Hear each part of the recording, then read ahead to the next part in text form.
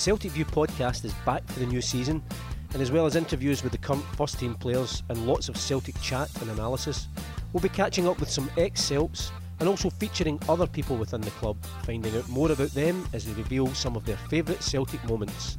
Here's the first of these interviews with Celtic FC Foundation Chief Executive Tony Hamilton. Hello and welcome to the latest Celtic View podcast. I'm delighted to be joined this week by Celtic FC Foundation Chief Executive Tony Hamilton. Tony, thanks for joining us. Thanks, Paul.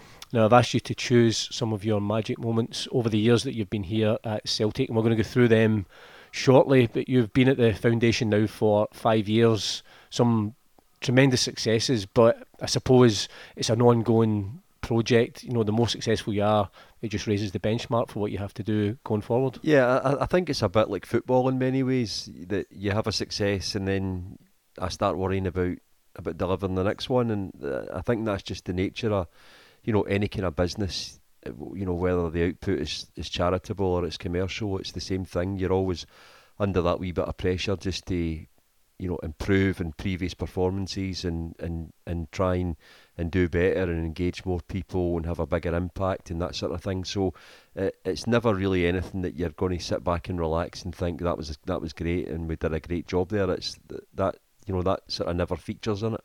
And I suppose you know, as the profile has get, you know, bigger over the last few years, and I think fans are more aware of what the foundation do, and it's something when anytime you're speaking to supporters, they're very proud of all the work that's done. A lot of it unseen and, you know, unheralded, but there's so much work done in Celtic's name.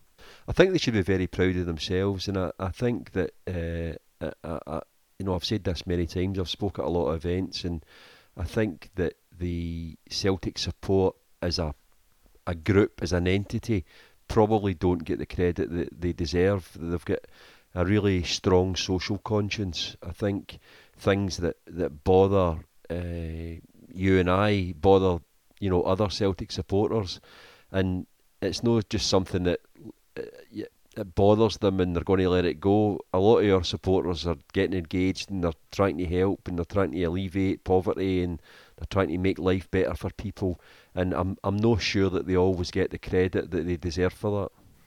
Now, I've put you on the spot, obviously, just asked you to choose 5 magic moments, and when we say moments, it could be goals, games or players, which is always difficult. Now, the first of those that you've chosen is that wonderful goal, Tom Rogic versus Aberdeen, the Scottish Cup final 2017. Rogic into the box, it's still Rogic, it's a chance for Rogic, he scored! Goal! Tom Rogic is the treble for Celtic! Unbelievable! Took it down the right, challenge, right down the wing, took it on his right foot, and as the keeper came out, just steered it past him into the net. A great ending. Now, for people who follow you on social media, they will not be surprised because Tom Rogic is right up there as one of your favourite players. You know, I never picked Tom Rogic because I am moderately obsessed by him. I picked it because it just finished off what was an incredible season for us. Everything was magical around that season, and that was the final moment of it. And it was in the middle of a tremendous week for us. We had just had the Hydro event, which was a once in a lifetime. I was actually sitting at the game with Henrik Larsson, because the next day we had the Henrik Larsson versus Lubo's Legends, and I'd asked Henrik to come to the game as our guest, and I'd said to Lubo, do you want to come to the game? And he said, can you get me and my mates a round of golf at Dalmahoy? So he went to the golf and Henrik and I went to Hampden, and to see Tom Rogic score that goal at the death, and then we went on, we had the game the next day, we had 60,000 people here for that. We sold out the Grosvenor in the West End of London in Mayfair. A few days later we had 1,330 odd people at that, and it was just a magical season in terms of football, foundation, everything from start to finish. It just really belonged to us, and it was incredible, and I was delighted that Tom Rogic had scored in such a wonderful goal at such a crucial time in the game. And you and I have worked here at Celtic for a lot of years, but you know that way you never ever take it for granted. And there's moments, obviously, you're there seeing that invincible season clinched, but the fact that you're sitting next to one of the greatest players that we'll ever see wearing a Celtic jersey, is a part of you thinking, you're glancing and you see him and you think, this is just the strangest thing ever? It was really surreal, actually. And I had been back and forward to Sweden a couple of times in the build-up to the game, and you know what it's like here because you've worked with players for a long time. The relationship that you have with players when they're playing and the relationship that you have with players when they've stopped playing, a lot of the time is very, very different. So a lot of these guys are concentrating on their game when they're playing. They see you and I as media, as we both were at the time, as a bit of an interference and a hindrance, and you kind of make them lose their concentration a wee bit. And then people like Henrik and people who I never really had a great relationship with when they were here, I'm really, really close to now. And a great example of that is Pierre van Hooijdonk. Him and I really clashed. I did the hotline when I first came in here in the mid-1990s. It was a premium rate number, and I used to interview Tommy Burns every day, effectively, and put this content on the hotline. And I would interview Fergus periodically, and I said to Fergus, what's happening with Pierre van Hooijdonk's contract? Is it getting renewed? So he answered the question, we're working on it, usual platitudes. A couple of days later, I went and said to Pierre, will you do a piece for me? And he went, I won't speak to you. I heard you're speaking to Mr. McCann about me. You and I are finished. So I thought, well, fine, that's okay. And then years later, we've got a great relationship, a great working relationship, and a great personal relationship. And I think when players leave here, they're really keen to get back and get involved in some way because there's no other club like this. Now, your second moment is from the double treble season, a magical moment, and it's Odsonne Edwards' goal to win 3-2 at Ibrox. Doherty knocks it through to Morelos, and Tierney gets a foot in, spins up towards the halfway lane. Scott Brown, it's knocked inside. Suddenly Celtic on the attack over the halfway lane. Dembele takes a touch, plays it to Odsonne Edwards, edge of the box. Celtic into the area, still Edwards, plays it low. Oh, what a goal! A super sub! Absolutely brilliant! Brendan Rodgers sprints down the touchline.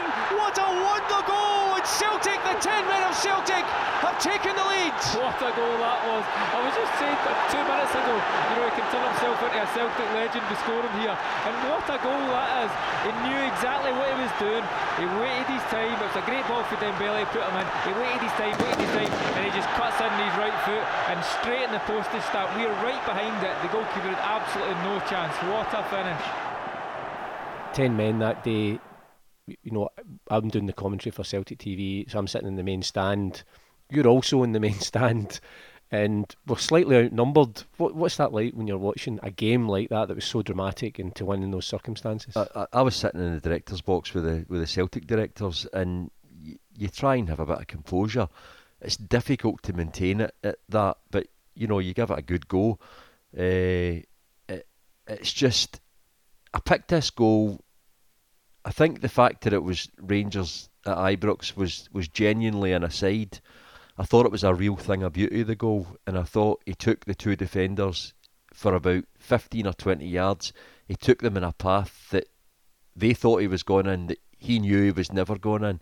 And it was a really, really difficult finish, and he made it look exceptionally easy. And to be down to 10 men, for him to come off the bench, for us to have went behind twice in the game, I think it was just a real special moment. And I've been here nearly 25 years, and that's 2 moments that have come in the last year, and that just shows you how we've raised everything here at Celtic in the past couple of years.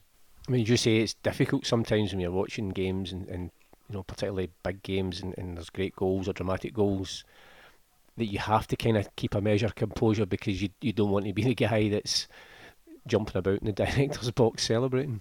No, I think it would only happen the once, to be honest. I don't think you would get away with that behaviour again. So you need to play the game.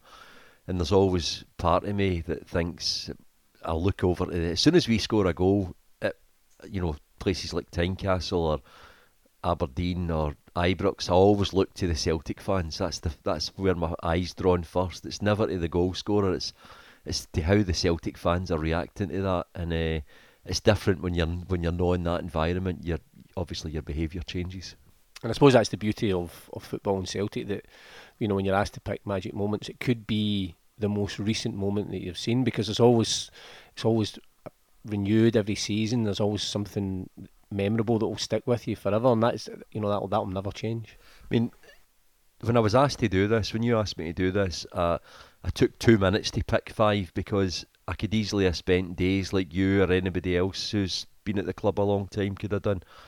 But there are so many moments. But I think Odsonne Edouard's goal and Tom Rogic's goal were just special times, and they encapsulate the change that we've came through in the past couple of years. They sum up this Brendan Rodgers revolution for me. Now, your third magic moment, we go back a few years, and it was another magical season under Martin O'Neill. Semi-final, Celtic versus Boavista, Henrik Larsson, the goal that puts us in the UEFA Cup final.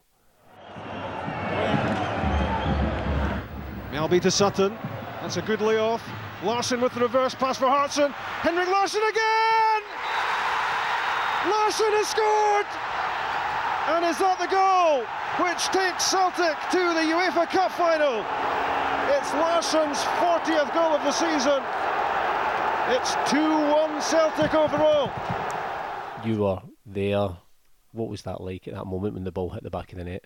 I was commentating at the time. I did away games for a number of years, 12 or maybe longer years, and I'd been doing it probably for 2 or 3 years by that point, and it wasn't just the goal against Boavista, it was what the goal meant.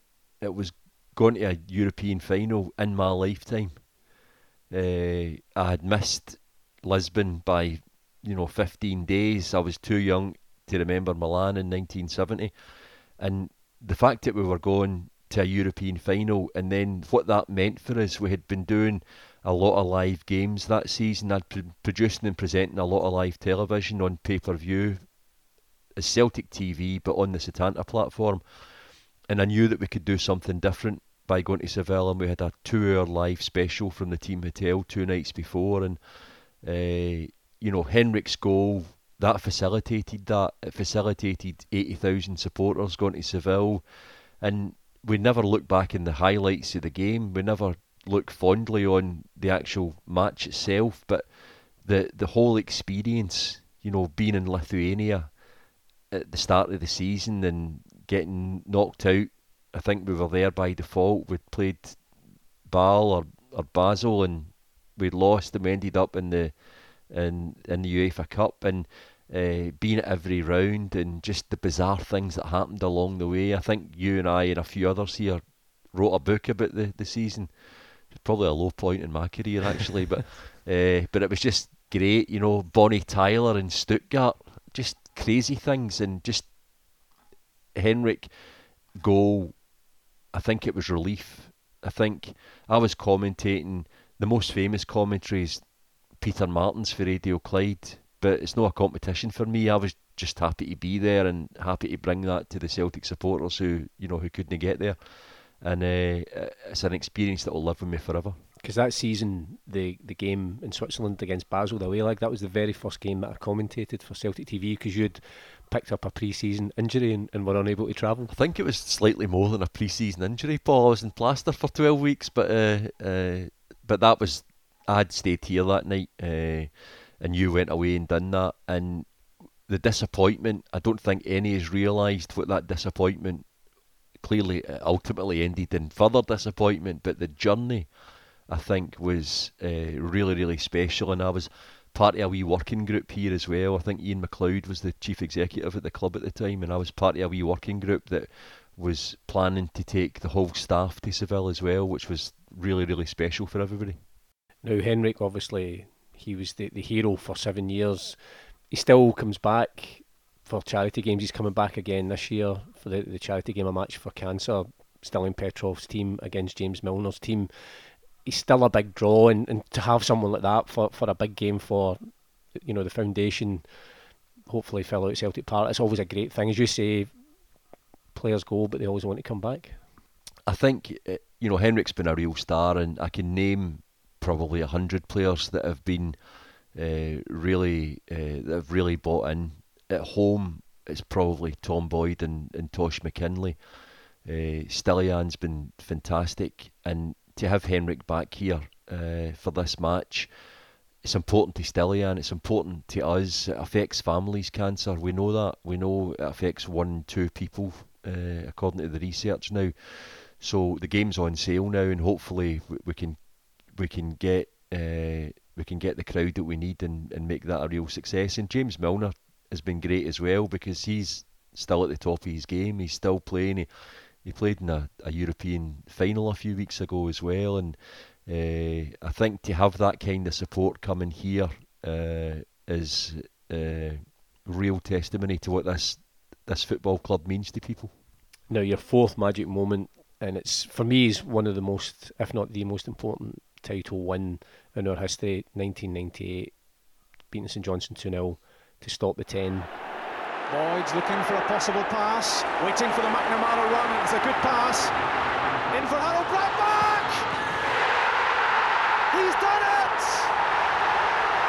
Harold Breitbach scores the goal, which may well give Celtic the title. How nervous were you on the day of that game? I was really, really nervous, because 6 days before I was working for the Celtic View. This is pre-internet days. I was doing the hotline in the Celtic View at Dunfermline, and I'd went through there, and I remember coming back in the car I was driving, my young brother, John Paul Taylor, and everybody was fighting in the car on the way back. Just nerves, just people really, really disappointed. Craig Falconbridge scored a goal from, I think he was at the lights at Baillieston at the time. It was miles and miles away. Was it Johnny Gould that was in goals? I think so, yeah. And, I'm thinking we might not go over the line here, but it was a beautiful day, and people talk about Henrik's goal, and we've edited it in slow motion, and we've added in different camera angles, but Harold's goal for me just took everything away at that point. I knew we were done, we were over the line by that point, and it was just that, all of these 5 moments is something that I'll never ever forget. And I suppose, that way you remember, and it's a wonderful moment, and there's just sometimes you think, you can't imagine what life would have been like if we hadn't won the league that season. It would have been literally unbearable. We look back now at the times throughout, the fact that Rangers had won 9 consecutively. A few of them they won by a distance. A few of them they sort of fell over the line, and I remember we kind of shot ourselves in the foot in one of those Tommy Burns years. I think we'd lost one game, but we drew 11 times. I remember Rangers losing and us drawing, and that seemed to be the norm.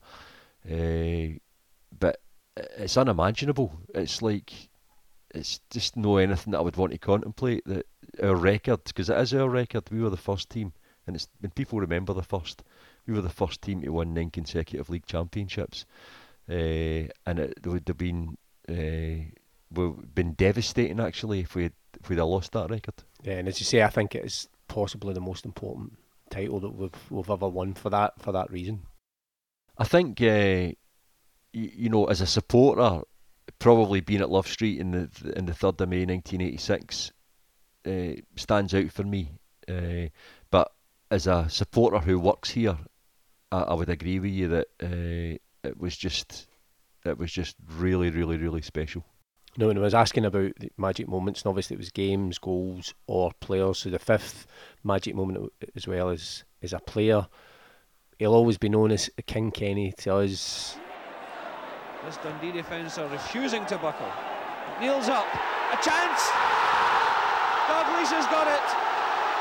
Just when all seemed lost, Dalglish has got an important goal for Celtic. When that one came over, McNeil nodded it through. Dalglish was on the spot to drive it past the unguarded Allen. I think sometimes people forget he spent 10 years with us, but I'm just an incredible, incredible footballer. I think my love for Celtic goes back to Kenny Dalglish. My brother Michael brought me here in 1975 to see Celtic for the first time. I was 8. Michael was probably 15 or 16 at the time, and I fell in love with Kenny Dalglish. And like you and other people of our age, I was devastated in August 1977 as a 10-year-old when he went to Liverpool. And I remember my only childhood Christmas that I remember was Christmas 1977. My mother and father had bought me a Liverpool strip, all red top, red shorts, red socks for my Christmas. And my mother had made, she was always making clothes for us, right, which is why people still laugh at me 40 years later, cutting her hair and making clothes. But she made a yellow 7 and stitched it onto the back of the jersey, and it was the happiest time of my life. And I was kind of torn then. I've got a 10-year-old now, and I mean, he's a season book holder here, and he loves Celtic, but he tends to support the team that's winning. And I was kind of torn at the time. I remember questioning, am I still a Celtic supporter or am I a Liverpool supporter now? But Kenny Dalglish was the introduction, and then I got to know him through a number of years, and I just love Kenny. I love him. I know it didn't work out when he came as director of football, and then he was temporary manager, but I just love him. And obviously he spent 10 great years with us, but what he did throughout his football career, and particularly for the city of Liverpool, particularly after Hillsborough, it kind of speaks volumes for the type of person he is. It's why they've named a stand after him, why he's a hero there, why he's been knighted. He's done some extraordinary things away from the pitch. And he's a really humble guy. There's never any ambiguity with Kenny. You would never leave a meeting with him and say, I wonder what he meant there. He tells you what he thinks. He's quite direct and honest. He's not a complicated guy. But you're right, the stuff that he did, particularly around Hillsborough in 1989 when 96 people died, the way that he conducted himself, the way that he had the players conducting themselves and the board, just is a real credit to how, to his values and how he was brought up. And I suppose, him and his wife have done, some remarkable things for charity, raised millions of pounds over the years as well. And he's still doing it. I helped him with a photographer for a golf event, and I love when he phones me because he calls me Anthony, and no sarcastically like a lot of people do. And he's still, and again, a lot of this stuff that he does, the charity stuff, he doesn't make a big deal about it. It's a lot of it's very much under the radar, and that's just how he lives his life. Some great magic moments there. We said at the top of the podcast, obviously the work of the foundation is ongoing. We touched on the charity game, Stirling Petrov's team against James Milner's team. Anything else in the pipeline? Or is it just one of these things that, as you say, it's just you're constantly helping people, looking to raise money, working different projects? Yeah, we've got a series of events in terms of how we bring money in, but what we're trying to concentrate on now is outcomes. It's how we invest that money. It's the projects that we deliver. So that's a big focus for us. Internationally, that looks like a partnership at the moment with Mary's Meals. We've just built 47 kitchens in Malawi. We're going to build another 20 in Zambia in the next 6 to 9 months. And at home, we're involved in a series of project delivery, a lot of employability there, a lot of keeping young people, young men particularly, out of jail and try to put them into employment, and a lot of social inclusion stuff through autism and Down syndrome. So I think we can raise the profile around what we do in terms of income generation, but the most important aspect for me is what we do with that money, and make sure that we spend it wisely and that we're investing it in the right areas, and that we're genuinely trying to make a difference to people's lives, people who've asked for a bit of help.